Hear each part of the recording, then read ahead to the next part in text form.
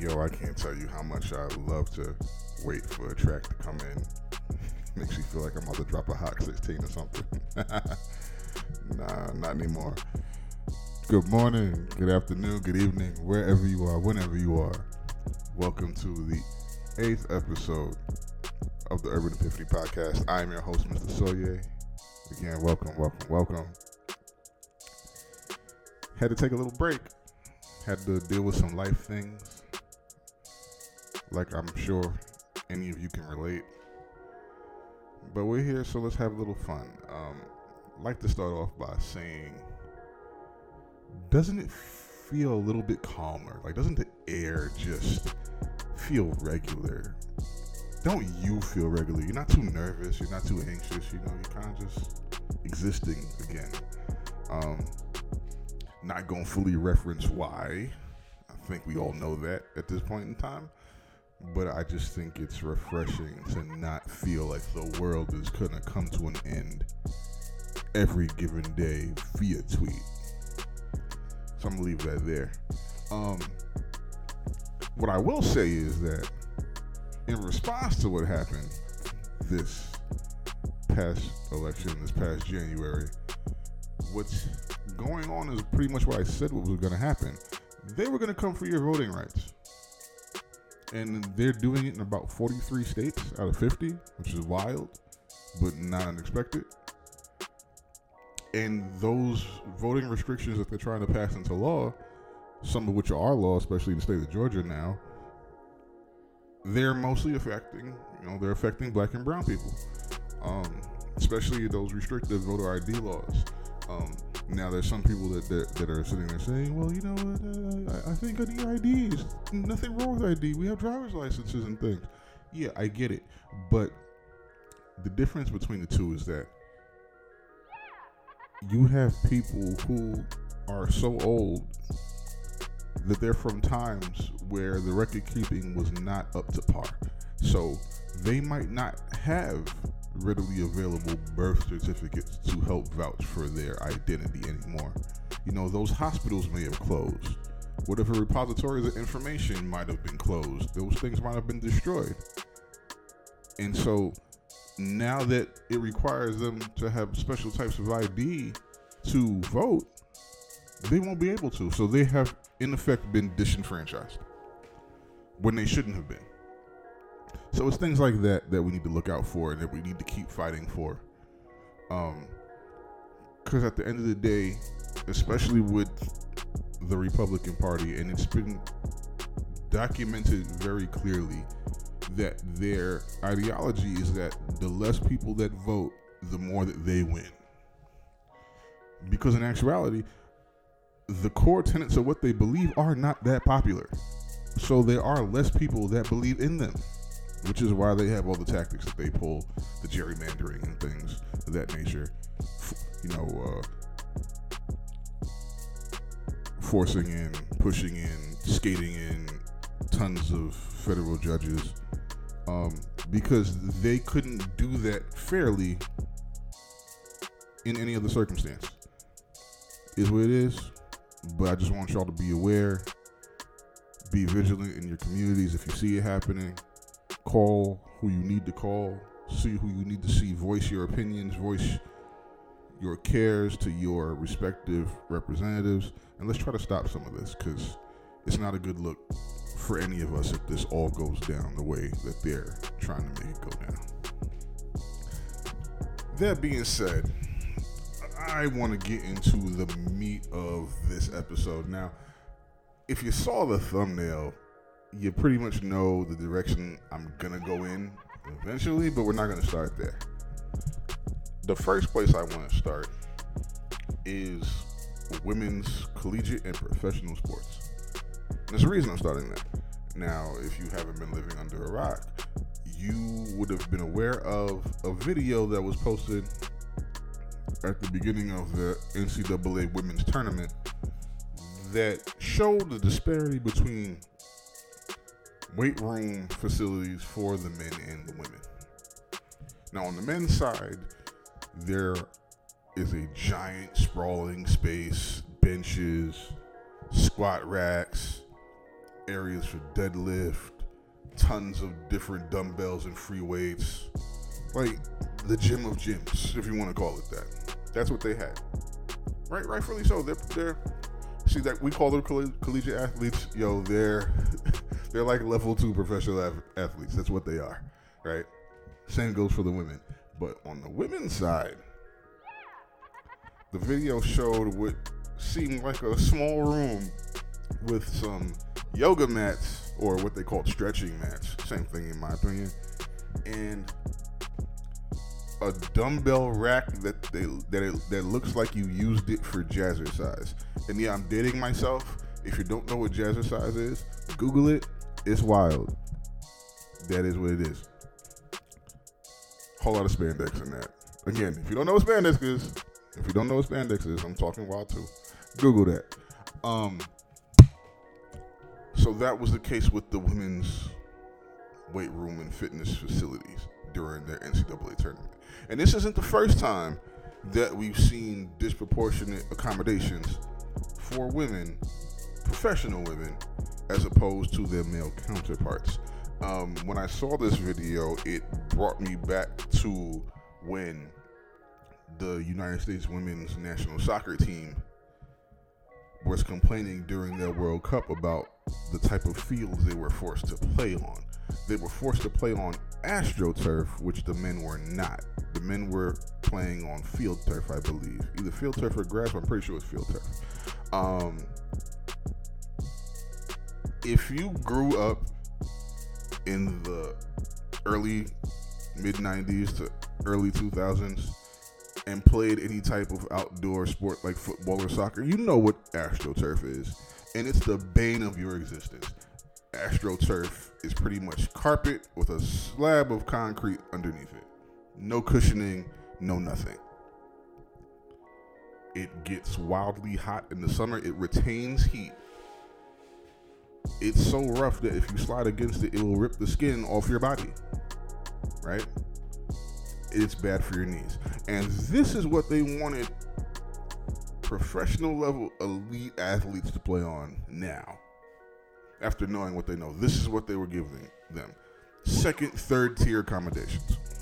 And so they erupted in disapproval, dissatisfaction, as they should. I wouldn't stand for that either if I knew that the other people out here playing on comfortable field turf cushion and their skin's gonna be intact, everything's gonna be nice for them. No, that's not how we're gonna do that. So I completely agree with them, and I'm on their side. So, as we know, there has been a history of disproportionate conditions for women as far as athletics, is concerned. Say that 3 times fast. I dare you.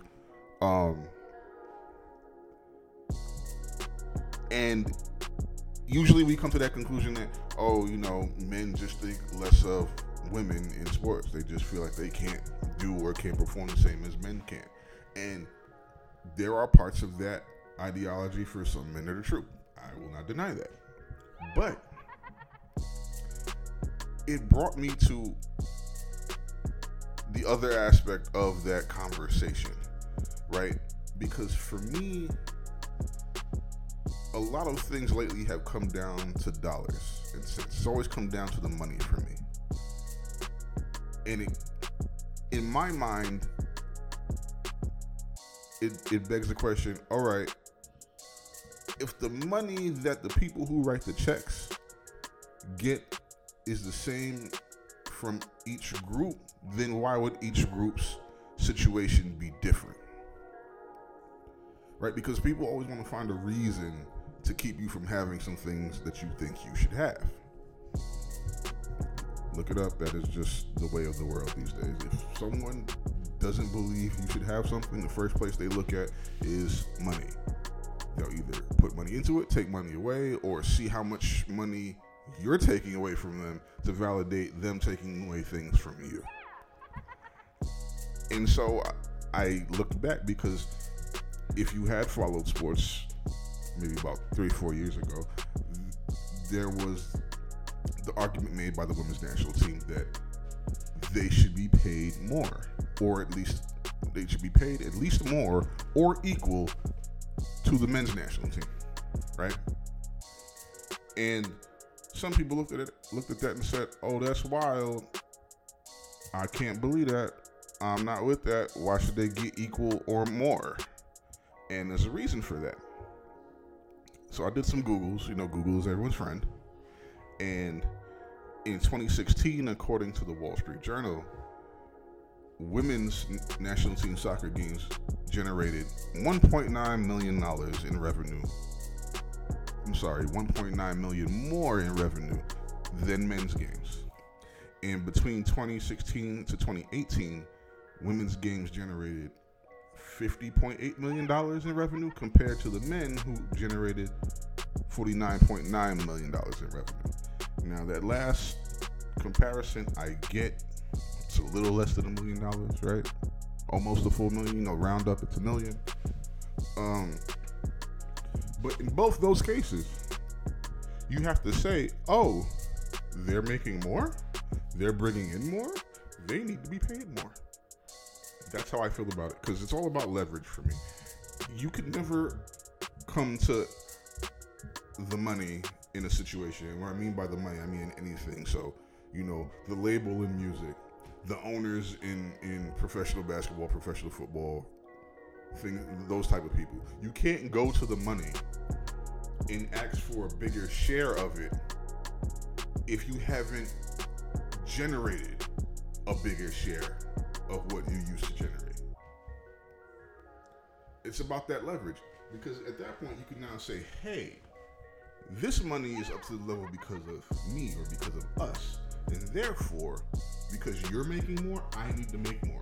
And if not, then we can just hang this up, and then no one's going to make what they're making now. Right? It's a negotiation point. So, in the women's soccer team's situation, I fully believe they should get more money. There's no reason why they shouldn't. Literally no reason. They're doing more. They're making more. And when I say what I mean doing more, they're winning World Cups. I don't know about you. I don't know. I've been watching Olympic soccer. I've been watching World Cup soccer. I know what the men are not winning. Gold medals in World Cups. You know what I mean? So at that point, you're accomplishing the top goal on the world stage and you're bringing in more money. Pay me. Has nothing to do with men or women. Pay me. It's a larger effect on society and people think. There's a whole bunch of girls playing soccer. Soccer gets more popular during the World Cups and Olympics in every country. And the better that country does, the more popular it becomes. Right? Pay me. I know who Megan Rapinoe is because she's out there on the pitch winning World Cups. You know what I'm saying? So that's the key for me. So to me, that situation, that part of the equation is very cut and dry. Now, where it gets foggier is when you get into the realm of women's basketball. I'm going to preface this with my recollection of how things were going on when I was younger. So I fondly remember when the WNBA and the ABL first started. We all know the WNBA now, but the ABL was a rival league that I believe started before the WNBA. And there was excitement generated everywhere for these women, rightfully so. I mean, these were the best basketball players on the planet. Names like Rebecca Lobo and Lisa Leslie and Dawn Staley and Cynthia Cooper and Cheryl Swoops. My favorite literally was Cheryl Swoops. It was the smoothest game I've seen someone play in forever, and it was pretty to watch to me. So WNBA started. There was excitement everywhere. NBC TV contract. It was a big deal. And I remember the ABL started. Now, ABL didn't have that national team contract. I forget who they had the contract with. But I remember watching ABL games on TV, and they were crazy exciting because they had started before the WNBA. They had first access to some of the top tier talent, so they didn't have everybody in the WNBA, but they had some players like Dawn Staley was playing in the ABL at first. Katie Smith was in the ABL, and to me, it was exciting because it was still professional basketball. 4 quarters, 12 minutes, high scoring, high skilled. I enjoyed it, and I'm a sports nut. If y'all didn't know, I'm a sports nut. I will watch sports wherever I can, whenever I can, if it's on. Men's basketball, women's basketball, men's soccer, women's soccer. Listen, I already knew this because when I used to coach high school football, some of the gentlemen I used to coach with, they had coached professional women's football teams. Now, a lot of people didn't know that professional women's football teams exist. And not that lingerie mess that you see like on what was that, on MTV or Spike or whatever the hell channel that was on. No, real 11-on-11, fully padded tackle football. So I knew it existed, but I never saw it. And it must have been last year or the year before that I was surfing channels and I just happened to find it on TV. And I sat there, I was watching the game. I'm critiquing the plays. I'm like, Coach, what are you doing? Oh, run the sweep. This is just me. I'm a sports guy. So I remember the WNBA, coming out that first game. I believe it was a Sparks. I forgot their opponent. It's one of the things that people remember about that game was that it was an opportunity for Lisa Leslie to dunk in the game, and she missed the dunk, and everybody was like, I don't care anymore because she missed the dunk. But that wasn't it to me. I had issue with the WNBA because they told me they were a professional league, and on their first nationally televised appearance, they're playing with college rules. College 3-point line, 2 20-minute halves. Didn't make sense to me. Because to me, if you're playing professional basketball, then you need professional rules. Your rules have to change. They have to be different. Right? They're different in every other sport. Well, almost every other sport. Let me not misspeak before someone tries to crucify me for that. But you watch college football, if you catch a ball and you land with 1 foot in bounds, it's a catch. In the NFL, you need 2 feet in bounds for it to be a catch, right? It's extra level. College basketball, you play 2 halves. You play 2 20-minute halves. You get into the NBA, 12-minute quarters, 4 quarters. More time. Different rule changes, different shot clock. You expect that to be on that level. So I was kind of disappointed because I'm thinking to myself, why are they playing with college rules? They're professionals. I thought that was disrespectful to the players. Because it didn't make sense to me. But I was still excited. And true story, I am a New York Knicks fan through and through. I'm a Brooklyn boy. I will never rock with the Nets because they're from Jersey. I don't care where they came to. They're the New Jersey Nets to me. Can't rock with it. That's how my fandom works. Hate me if you want. But the first basketball game that I ever saw in Madison Square Garden was not a Knicks game. Because they were really good back then, so the tickets were really expensive, they were still good then. This is the 90s I'm talking about. My first basketball game at Madison Square Garden was a Liberty game. And I remember sitting there watching Taretha Weatherspoon, Kim Hampton, putting in work. Defensive stalwarts, man. Just excited. I was excited. I remember my first game was the New York Liberty versus the Houston Comets. And I sat there, I went with my father, and we had great seats. Although I don't think there's ever a bad seat in Madison Square Garden, to be honest.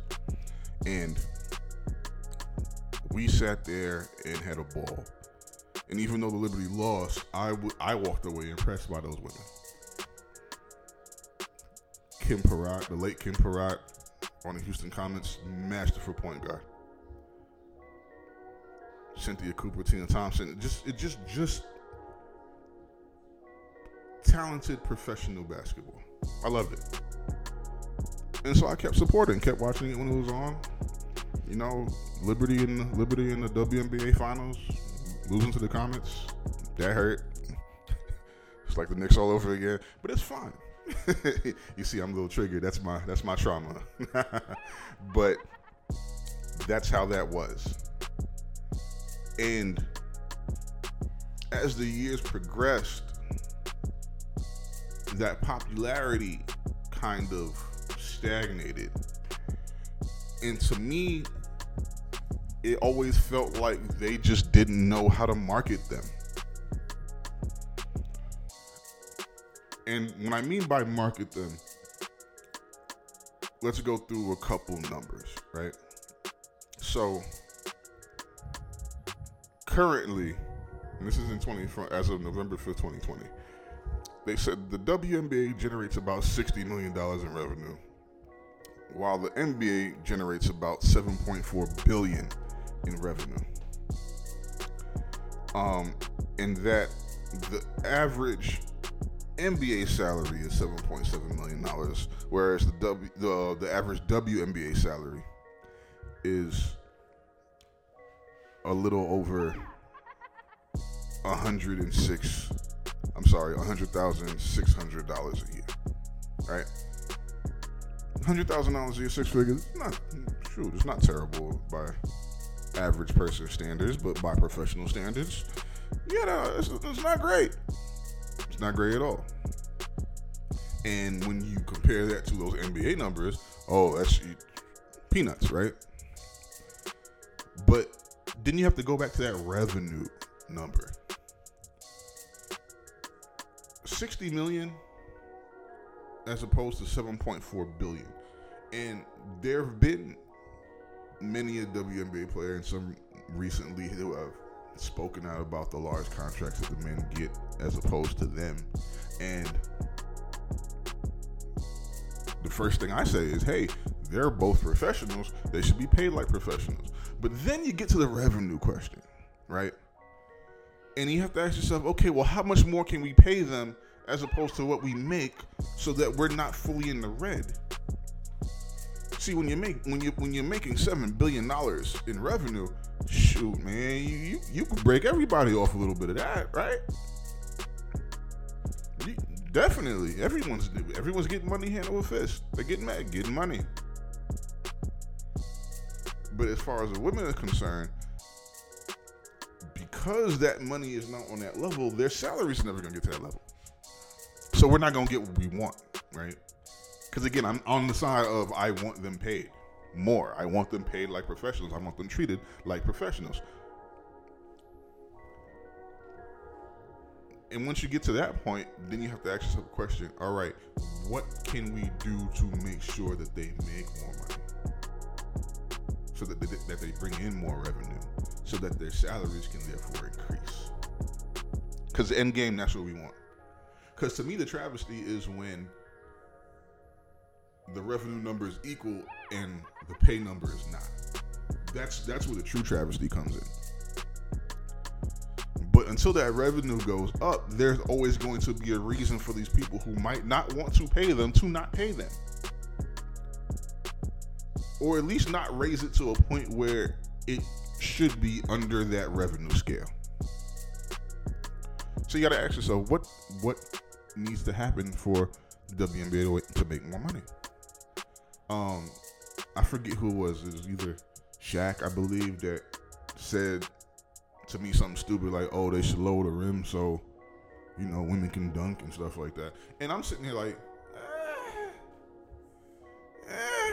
I don't know about that, man.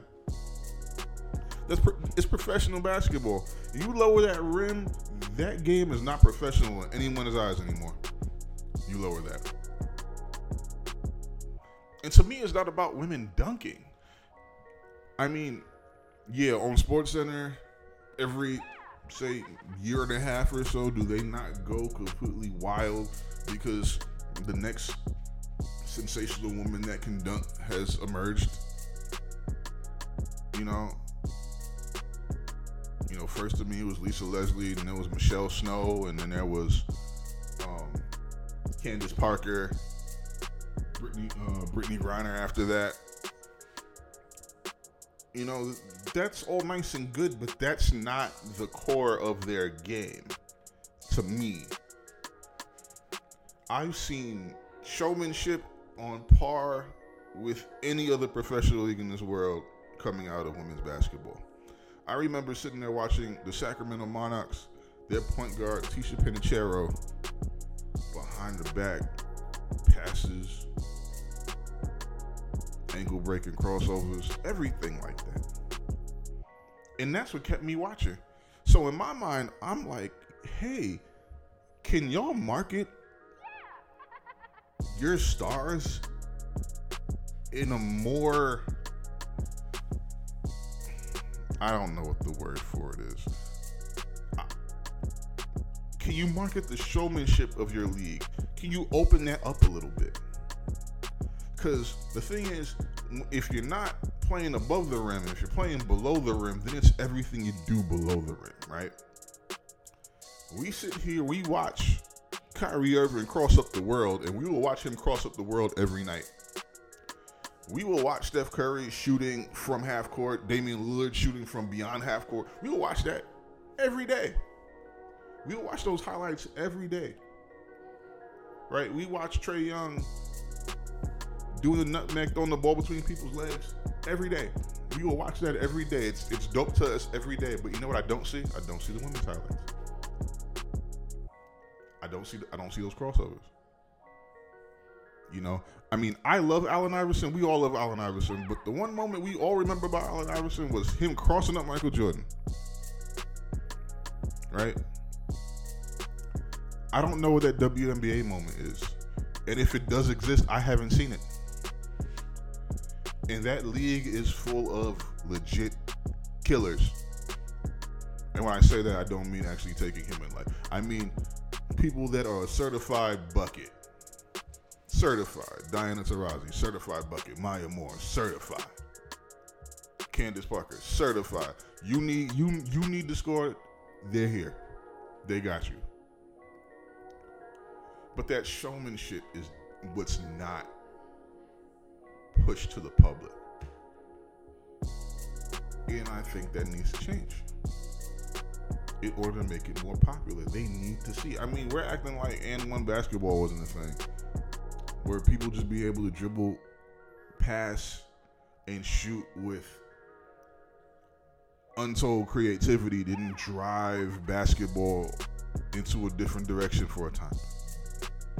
And I'm not saying they need to do ball tricks like that to do it, but there is a showmanship about the game that can be marketed through these women. I need to know who the face of the WNBA is. I don't know who that is. Do you?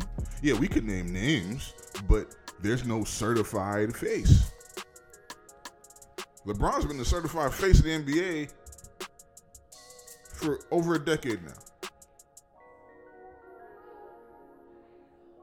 All the commercials, NBA Finals rolls around, they want him in there. You remember the Kobe Bryant, LeBron puppet commercial, right? They wanted that so bad, even though it didn't happen. Because those guys were the face, and they made sure that the face was going to be in your face at all times. I don't know who that is for the WNBA, and that's on them. I know who the good players are because I just love basketball that much. And some of you are probably exactly the same. But you can't tell me who the face is. And so when I go back to women's college basketball, those same type of issues come there as well. Right? Because a lot of times women's basketball is not the money-making sport on campus. I didn't look up the UConn women's basketball team numbers, but I'd have to believe that they're out here making money though. UConn's women's basketball, it's like a cult phenomenon. It's amazing what they've been able to do. But every other team around the country is not like that. And so when you look at the NCAA and there's a report that for this year's tournament, the men's budget is triple the women's budget.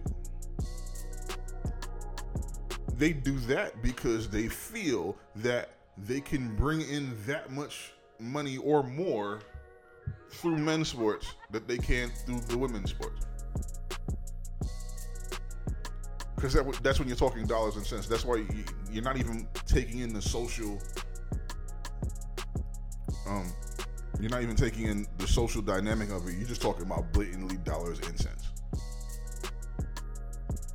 And to me, if we want those other things to change, that has to change. So how do you change that? Because I know if anybody else has followed women's college basketball, there's a young lady on the University of Connecticut. Her name is Paige Beckers. I'll call her Paige Buckets. Phenomenal. She's the Women's Player of the Year as a freshman. Phenomenal. Right? You got to make her the face of stuff. That goes into paying college athletes and things, but that's a different story for a different day. I don't get that deep because I've gone deep into sport right now. But I just want to end off by saying I believe that all these things are possible and all these things can change, but man, you've got to market it the right way. You got to market the hell out of it. And I think that women's sports, they're not sure how to reach the fullness of their audience. I think they know how to reach the hardcore elements of their audience and then nothing else. So until they solve that, it's not going to change, in my opinion. Not because I don't want it to, but just because you can see what the people in control want. They want money. You could email me on this, tell me I'm right, tell me I'm wrong, tell me you disagree, tell me I'm nuts, whatever you want to do. But just think about it outside of, getting outraged like we do on Twitter and Facebook all day long. Yeah, we should let that go too. You got to disconnect sometimes. And that, my friends, brings me into today's epiphany. Now, like I said earlier, if you saw my thumbnail, you kind of guessed what I really wanted to talk about today. Brother Jaxn. Derek Jaxn is his name. I hate the way that they spell his last name. I can't stand it. I mean, I just can't stand it. Has nothing to do with him. I just saw it one day and I was like, oh, that's lazy. But Jaxn, it's like a video game character. But we're talking about Mr. Derek Jaxn because Mr. Derek Jaxn got exposed not too recently. If you don't know who this gentleman is, Derek Jaxn is I guess, self-proclaimed relationship expert. He's pretty much known for sitting in his car, posting videos on Facebook, telling women exactly what they want to hear. And that's why a lot of men have been anti Mr. Jaxn. Not because he's giving game away or making sure that those who have been mistreated know that what they need to know so that never happens again. No, it's more like they feel he's been throwing men, especially black men, under the bus.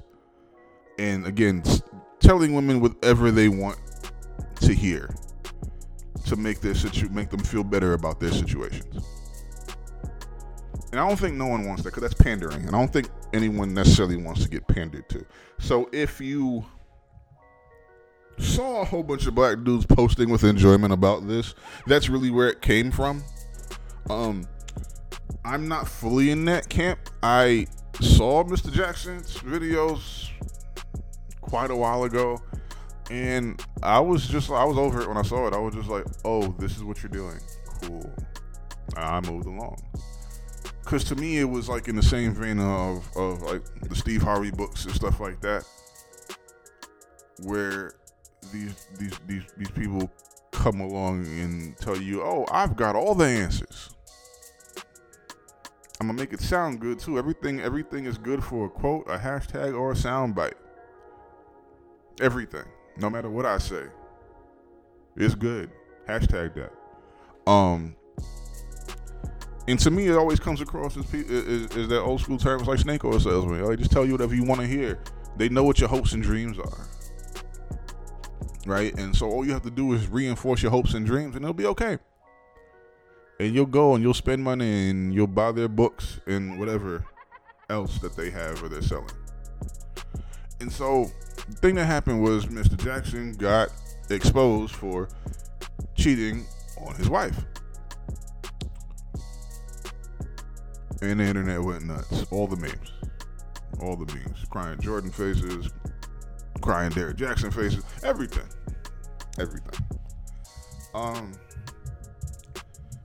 And then came the day that he decided to jump on YouTube with his wife. Man, I tell you, I saw that video. First thing I thought was, oh, she's a hostage. Right? It felt like he said, oh, they about to mess the money up. Babe, come here. I need you right quick. I know you hate me right now, but yo, just hold me down right now. Let's make sure this money is still good. That's what it felt like to me. And it's always crazy, right, how whenever people get in trouble, especially these dudes, they get in trouble, and first place they go is they run to the church, start telling you about their faith, how they had to talk with God. Man, if life was only that easy, right, for you to do something wild and then come back, tell somebody about your faith, how you had a conversation with the Lord, everything's fine now, don't worry about it, keep spending that money like you used to. Like, if it only was that easy. His wife was on there. I don't have nothing bad to say about this lady. I'm not gonna do that. She decided to come on camera with the bonnet. Listen, shout out to the girls with the bonnets. Listen, keeping their hair wavy, keeping it silky. We know what you're doing. Y'all killed her for the bonnet. To each his own. But the sticking point for me was when he decided to make a video critiquing the video with his wife like he didn't make it. He sat there talking in the third person. Oh, I know what a bunch of y'all would say about Derrick Jaxn, but I tell you that I believe him. Sir, you are him. What are you talking about? And so that happened. I said, oh, this brother is a grade A narcissist. Like, it wasn't even in jest. There was nothing funny about it. And to make it worse, he tried to pull an 8 Mile on us. And that's when I got insulted. I was completely insulted. Because I sat there and said, oh, you B Rabbit now? Oh, I'm Clarence. I'm Papa Doc. Because he decided to sit there and try to tell us everything bad we were going to say about him based on what he admitted that he did. And that somehow that was going to take the power away from the rest of us from clowning him. And bro, that's clown behavior if I ever saw it. So, I was good on Derrick Jaxn. I don't know how the rest of y'all feel, but if you still spending money on this dude stuff, I got a bridge I could sell you. And with that, I kind of want to go to the inverse, right? Because there's another brother who's out here in social media airwaves talking that talk that a lot of women, especially black women, are not okay with. And that brother is the second gentleman in my thumbnail, Mr. Kevin Samuels.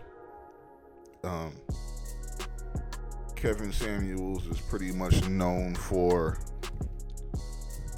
telling women what they can't have, right?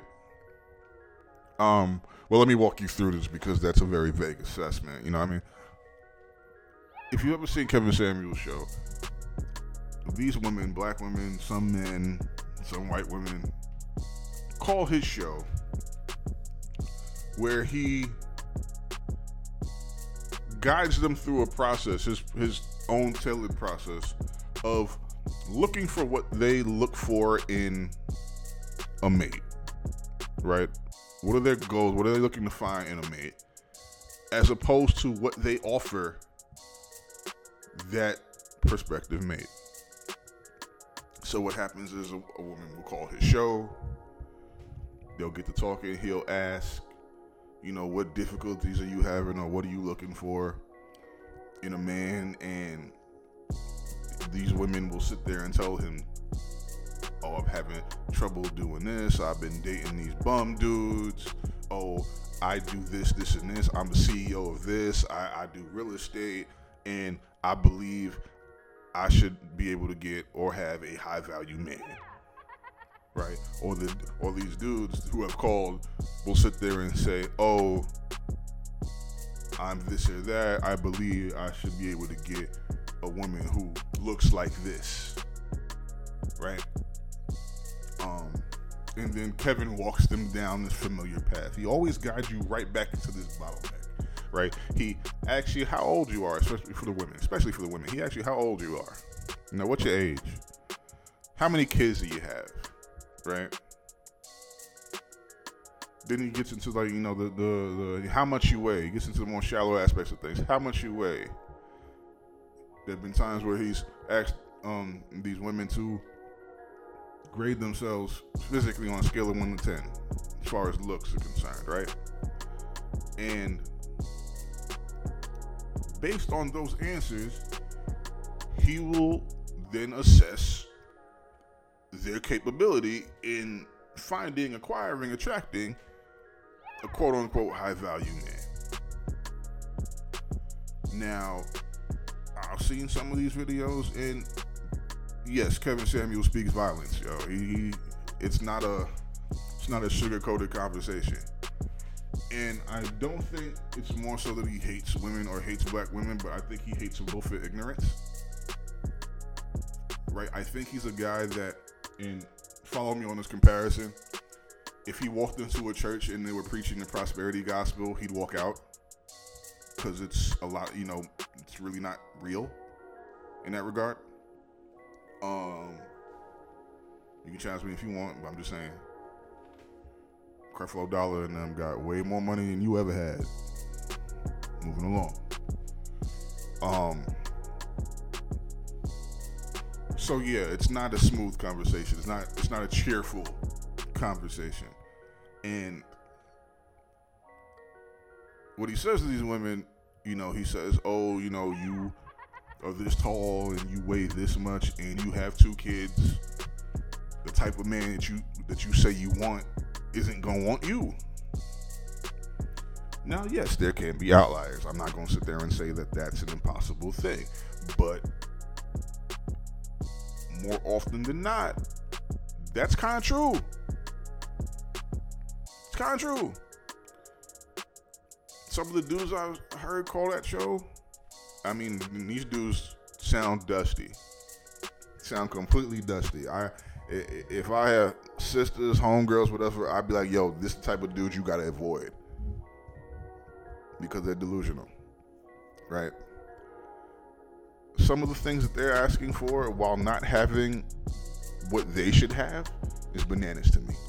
Right? Some of these dudes are 36, 37 years old, living a 20-year-old man's life. They don't have their own spot. They're living in their mother's basement. Only make a certain amount of money. But then you're talking about wanting a woman who's going to want certain things from you that you can't provide at all. It's nonsense. So I get, especially now, given the type of climate that we live in, speak in, believe in, where everyone wants everything that they believe they should have. There's no reason why I can't get this. There's no reason why I can't have that. the reality of those situations for men and women is that, yeah, there's a lot of things that if you didn't plan for it, if you didn't take adequate action for it, if you made the wrong missteps during a certain point in time, you have to then close the door on whatever it is that you believe that you want. And that's facts. 100%. And that goes for everybody. It goes for everybody. There are things that you want. There are people that you want that if you didn't do certain things prior to that, those doors are closed. You know what I mean? If you want a certain type of woman, gorgeous, model-like, thick, big booty, ultra successful, whatever, and you're walking around, you broke, you out of shape, she's not gonna look at you. It's not gonna happen. So, as much vitriol as he's received, I understand him a little bit more than Derek Jaxn. But the issue with him is that, hey, when your message is not delivered in a certain way, it's going to be heavily rejected. So that's what happens there. All in all, in today's epiphany, and I kind of want to close out with this, right? As far as relationships are concerned, no one's path to a relationship, no one's path within the relationship is perfect. Everyone's relationship situation is unique. There is not a cookie cutter situation to get you the relationship that you want.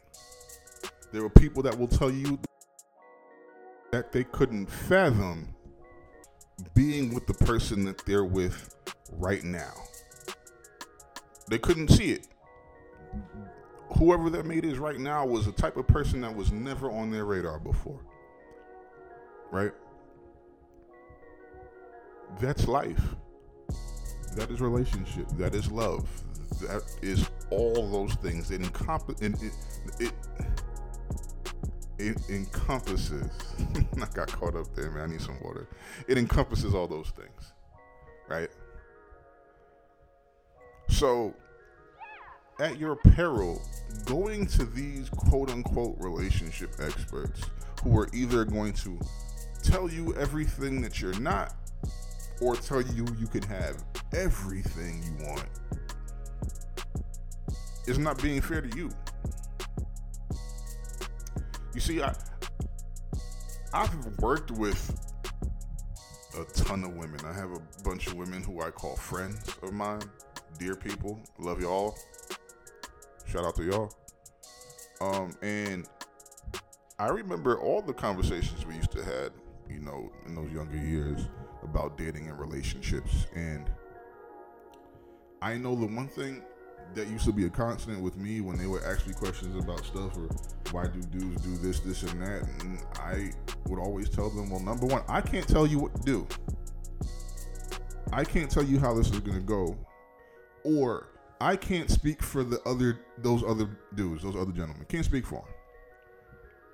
Because everyone's situation is different. Who am I to sit there tell you what 30 other dudes are thinking? I can't. So I don't know why you think these dudes can too. Or those women can too. Yeah, obviously there are, you know, a few things that these people can actually mention to you. But that's about it. And you see I'm going over time, man. The music done left.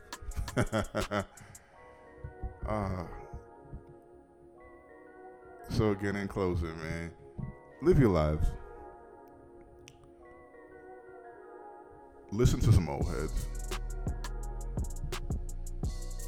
If you see somebody who's done the right thing, who's living the way you like to live, ask them what their journey was like. Don't ask them what to do. Just ask them what their journey was like. Take their brain that way. I want to thank y'all for joining me. one more again on this podcast. I enjoy doing it. I enjoy y'all to listen. I want to thank y'all for coming through and being a part of this. If you want to hit me, we're on Instagram. Okay, you can holler at me at Urban Epiphany Pod on Instagram. You can hit me on Twitter at the UE Pod. Let me know what you're thinking. Let me know what you want me to talk about. If there's anything that's on your minds that you feel that, just need some airtime, I'm with it. Love y'all. Wish y'all peace. Take care.